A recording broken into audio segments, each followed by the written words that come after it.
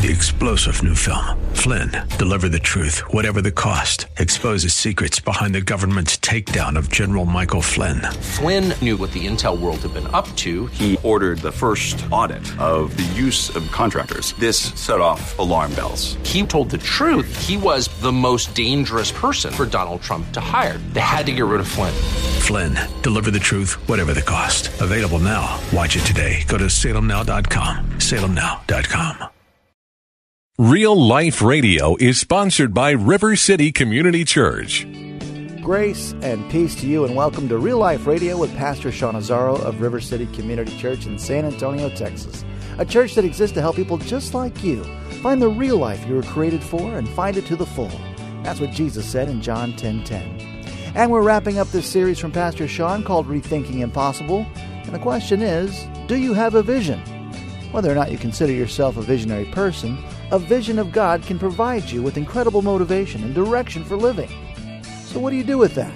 It's the so what of our faith. Grab a Bible. This final message in this series is called So What? Here's Pastor Sean Azzaro. It's time for Real Life Radio. If you have your Bibles, if you'll turn with me to Ephesians 1, we're going to wrap up this conversation called Rethinking Impossible. Rethinking Impossible. And I hope that has been what's happening. I hope you've actually reconsidered. Wait a minute. Nothing is impossible with God. That has some very powerful implications. And that's what we've kind of looked at. We began with this idea that God did the impossible so we would believe. That was on Easter. We started with that premise. He did the impossible because that's what John told us. So many of the things Jesus did, he did that so we would believe, because belief changes everything. Belief really is. It's that core idea that drives and moves us. We talked about mountain-moving faith. We looked at freedom, the idea that freedom has nothing to do with how much you make and everything to do with how much you trust. Finances doesn't have to be that inhibitor. And last week we addressed one of the big obstacles to God's work, even his doing the impossible in our lives, and it's our own fear. We said the path to the impossible generally runs right through the gate of our fear. And we looked at some things that we don't need to be afraid of when we're following Jesus. So there's a question that I want us to wrap up with. I want us to address today. And it's a very simple question, and it's kind of so what? And it's a question I think preachers should always kind of ask. Whenever we present something, there should be that kind of, okay, so what? There's three questions I generally have when I look at a talk, and before I present, I want to be able to say, okay, what do I want folks to know? What do I want them to do? And so what? Why should they care? What difference does this make? And really, in the context of this conversation, that's a very important question. How does this change how we're going to follow Jesus? Because that's really the deal. What difference does this make? How does this translate to living and walking differently in Christ? Because that's where the rubber meets the road. That's what this is really about. How sad would it be to have this conversation come away, wow, there's some great examples scripturally, and yeah, we've seen some things. God really can do the impossible. Okay. And then being unchanged by that idea, that huge, big idea. So today we want to look at, okay, what does this mean? So how do we do something with this? Rethinking impossible. How does that translate to living and walking differently in Jesus Christ? Now in Ephesians 1, that's where we're going to be today. Ephesians chapter 1. You want to talk about big themes, talk about sweeping. Paul in the book of Ephesians just gives us this picture of us being part of something huge, big, and cosmic that God has been doing. If you've ever read through Ephesians, you might have noticed some sentences that translators just, because Paul didn't stop them, so translators, they're like these huge sentences. You're like, those are run-on sentences. They're trying to fit everything into that sentence. Yep. Because it's these big ideas of what God is giving us. He begins the book by just this praise to God. And he says, I praise God who's blessed us with every spiritual blessing in Christ. Think about that. Every spiritual blessing is ours in Christ. And then he lists a few. He says, we've been chosen for adoption in Christ as sons and daughters. We're his. We're not just servants, not employees, not workers in his field. We are first and foremost adopted as sons and daughters in Christ Jesus. He talks about redemption through his blood, that whole idea that we just celebrated, communion. That is him paying our sins so that we could be redeemed. and enjoy fellowship with Father. Redemption through his blood. Forgiveness according to the riches of his grace. We could talk for months on those two concepts and not even scratch the surface. Forgiveness and grace. And they are ours in Christ. Think about that. According to the riches of his grace. I love that phrase. He talks about the mystery of his will. Do you know God has a will that involves you? And that mystery is revealed in Christ and it's ours? And then he wraps up that little portion by saying, and he gave us the Holy Spirit as a deposit, guaranteeing our inheritance. That is some strong language. A deposit guaranteeing our inheritance. As sons and daughters, there is an inheritance, a heritage that is ours. And the Holy Spirit is that present, active deposit guaranteeing that, God's presence within us. So then in verse 15, I want you to hear Paul's heart, because of what we just kind of summarized there. In verse 15, he picks up and says, for this reason, because of how God has blessed us with every spiritual gift, for this reason, ever since I heard about your faith in the Lord Jesus and your love for all God's people, I have not stopped giving thanks for you, remembering you in my prayers. He's pretty serious. He doesn't say, oh, I gave thanks for you. I haven't stopped giving thanks, and I haven't stopped praying for you. I keep asking that the God of our Lord Jesus Christ, the glorious Father, may give you, listen, the spirit of wisdom and revelation so that you may know him better. I pray that the eyes of your heart may be enlightened in order that you may know the hope to which he's called you, the riches of his glorious inheritance in his holy people, and his incomparably great power for us who believe. That power is the same as the mighty strength he exerted when he raised Christ from the dead and seated him at his right hand in the heavenly realms, far above all rule and authority, power and dominion, and every name that is invoked, not only in the present age, but also in the one to come. In other words, when we sing God, You Reign, Paul's like, yep, that's exactly right. He is the king. He has no equal. There is no parallel. I love that he begins this little section here by saying, I've not stopped giving thanks and praying for you. There's something urgent here he's trying to get across. I keep asking for the spirit of wisdom and revelation for you so that you may know him better. That's the whole point. The whole point of the cross, the whole point of what we celebrate with communion is that we may know him and have a vibrant, active, daily relationship with him. That's the point. If we go through all these motions and we don't experience that, he's like, you've missed it. A spirit of revelation and wisdom that we may know him. And the phrase that I want to focus in on a little bit this morning is this phrase, that the eyes of your heart may be enlightened. I love that phrase, that the eyes of your heart may be enlightened. Did you know your heart had eyes? Were you aware of that? Bet you didn't know that. That's free today. Eyes to see. Do you know there are things that the eyes of your heart can see that these eyes can't? And his prayer is that the eyes of your heart would be enlightened. I want you to see some things with your heart, not just with your head, not just with your physical eyes, but something deeper, something real, and I want you to see it. I want you to feel it. And he lists off 3 things he wants us to see with the eyes of our heart. The hope to which he's called you. He says, the eyes of your heart enlightened in order that you may know the hope to which he's called. Do you know we're supposed to be people filled with hope? Not supposed to be hopeless, not supposed to be dismal, not supposed to be discouraged all the time. We're supposed to be people with hope because of Christ. When you feel hopeless, just know, it's not. It's never hopeless in him. And there are a lot of things that can be discouraging. You know, when I look around at culture sometimes, see stuff in the news or see how people respond, it can just be discouraging. And you can begin to lose hope. Ever had that feeling? It's like, ugh. How about sometimes when you hear certain people interviewed on the news, you're like, dear Lord, what's happening to us? Oh my gosh. It can seem hopeless. As a Spurs fan, every time I watch Steph Curry shoot, I feel hopeless. No, I'm just kidding. We can take them. I got a lot of confidence. But seriously, we don't have to live hopeless. We don't have to. In the big stuff that we kind of get burdened down with, we don't have to let that beat us up. He says, the eyes of your heart may be enlightened, that you may know the hope which he's called. The second thing is the riches of his glorious inheritance in his holy people. We have an inheritance as sons and daughters. That inheritance includes redemption in Christ. Freedom. Our heritage is to be free. Our inheritance is eternal life. And let me just point out again, eternal life does not start after you die. Eternal life starts the minute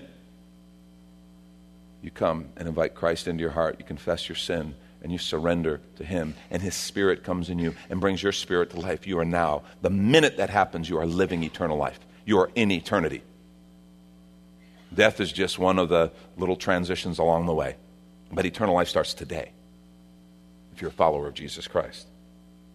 And he said, I gave you the Spirit as a deposit of that inheritance.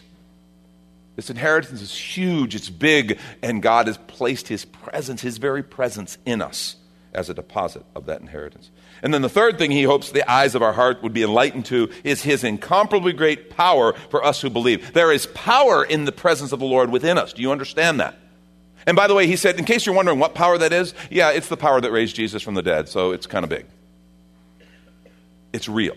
That power is at work in you and I. That power is supposed to accompany our faith. So he's saying, I want the eyes of your heart need to be opened. And that's one of the things that has been a burden that I've been trying to wrestle with as we go through this series, because I think we talk about, oh yes, nothing's impossible with God, and then the eyes of our heart remain darkened, and we kind of live as though, everything is just as it was before. See, all of this is seen and processed through the eyes of your heart. And I want to suggest to you this morning that this is the true seat of your life's vision. We all have a life vision, every single one of us. And I believe the eyes of your heart is where it is rooted. What you see, what you feel, what you know, what you long for. It is something deeper than just ideas. It is something that is there. We all have it. We all have a life vision. We all see the world a certain way. And we respond accordingly. We want to take a quick minute to remind you you're listening to Real Life Radio with Pastor Sean Azzaro of River City Community Church in this series called Rethinking Impossible, as found on the sermons page at reallife.org. And if you're looking for a new church home, here's your invitation from Pastor Sean. Do you ever look at your life and feel like you were made for something more? Jesus made a simple statement. The thief comes to steal, kill, and destroy, but I came to give you abundant life, real life. I talk to a lot of people, and many seem to feel like they're settling for a whole lot less. Hi, I'm Sean Azzaro, pastor of River City Community Church, and we are so convinced that we were made for something better. We call ourselves a church for real life. I'd like to invite you to join us for one of our weekend gatherings, which are an exciting and artistic blend of music, reflection, and practical insights, all designed to explore the life that God meant for us. River City is located 1.5 miles outside of Loop 1604 on Lookout Road across from Retama Park. Service times are Saturday at 5 p.m. and Sunday at 9:30 and 11:15 a.m. River City is a church for real life, so our home on the web is reallife.org. To find out more, visit us online at reallife.org. God created you for something very special. Come find out more at River City Community Church. And back to the message, So What? In Rethinking the Impossible. This is Real Life Radio. Remember John 20, we looked at this on Easter, verse 30 and 31. Jesus, it said, we're told, performed many other signs in the presence of his disciples, which are not recorded in this book, but these are written that you may believe that Jesus is the Messiah, the Son of God, and that by believing you may have life in his name. And let me just suggest to you, one of the biggest beneficiaries of belief is vision.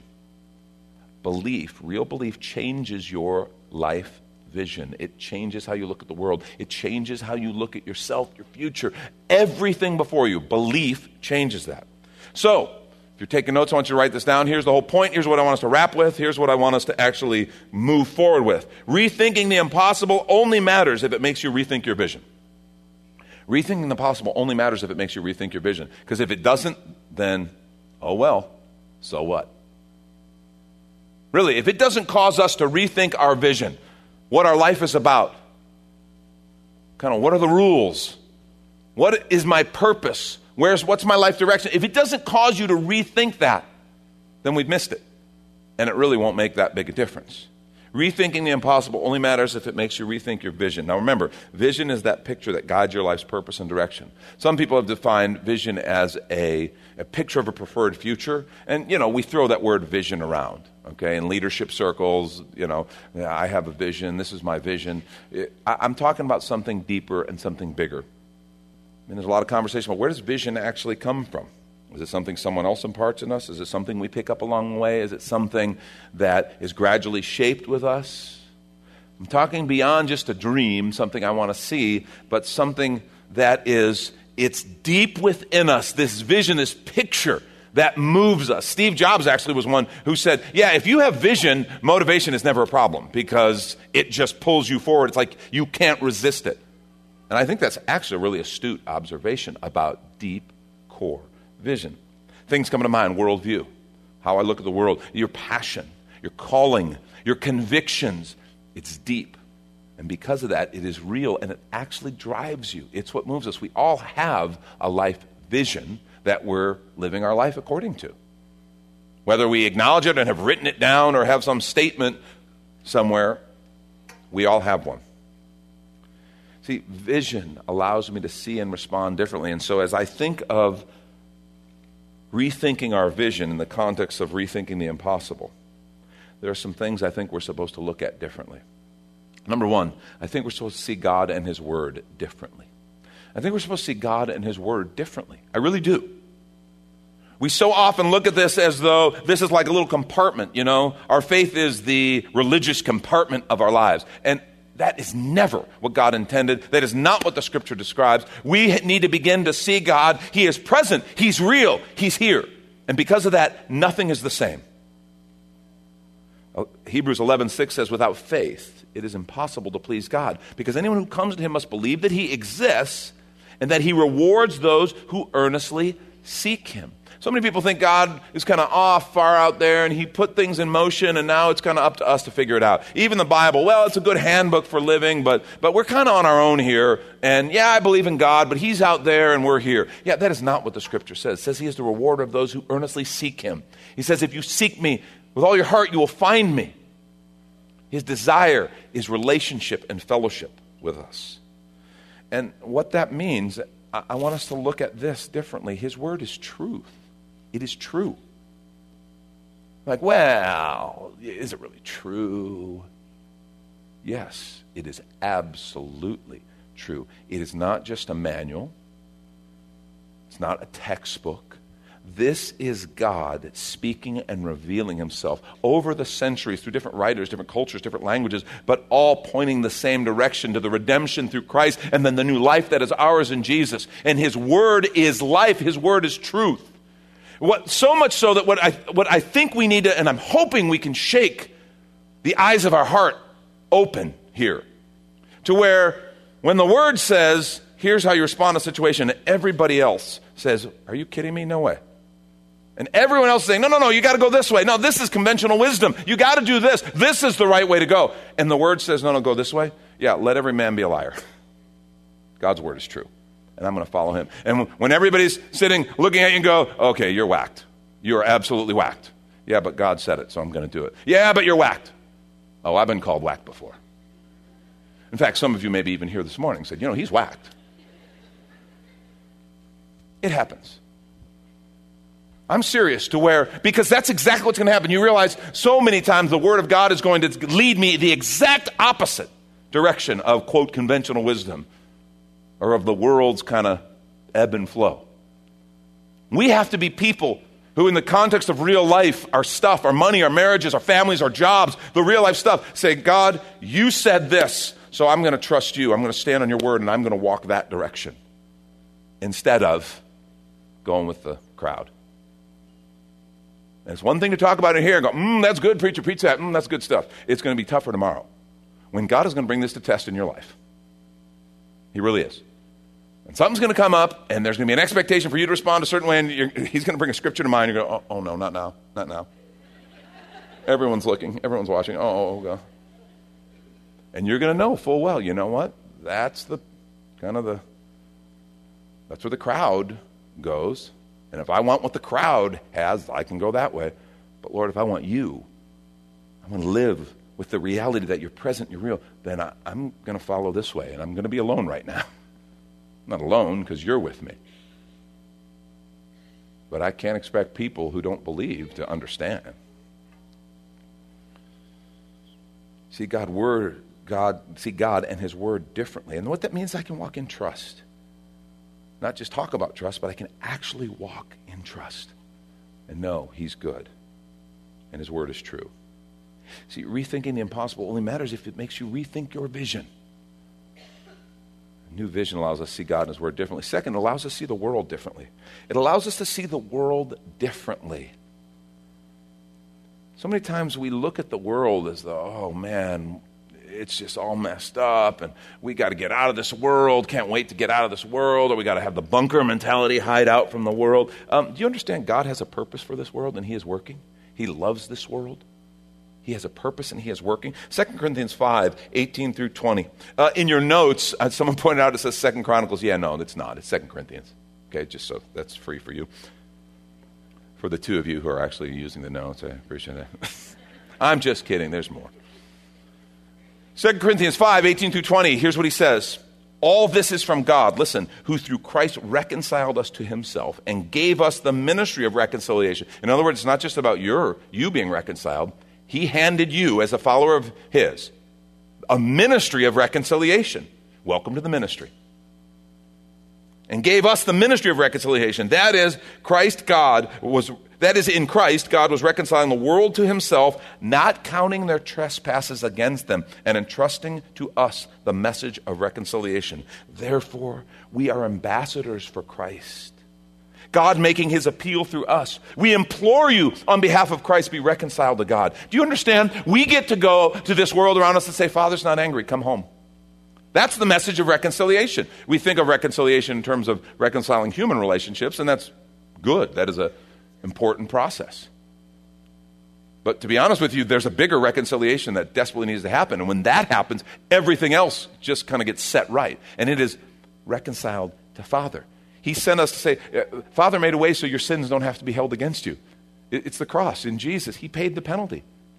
He satisfied justice. Come home. He's not mad. He loves you. We get to have the message of reconciliation. But too often, this political season, of course, illustrates it more fully than anything. We make people who think differently than us or the world, we make people on the other side the enemy. Oh, they're the enemy. And we get into this combative mode. That is messed up.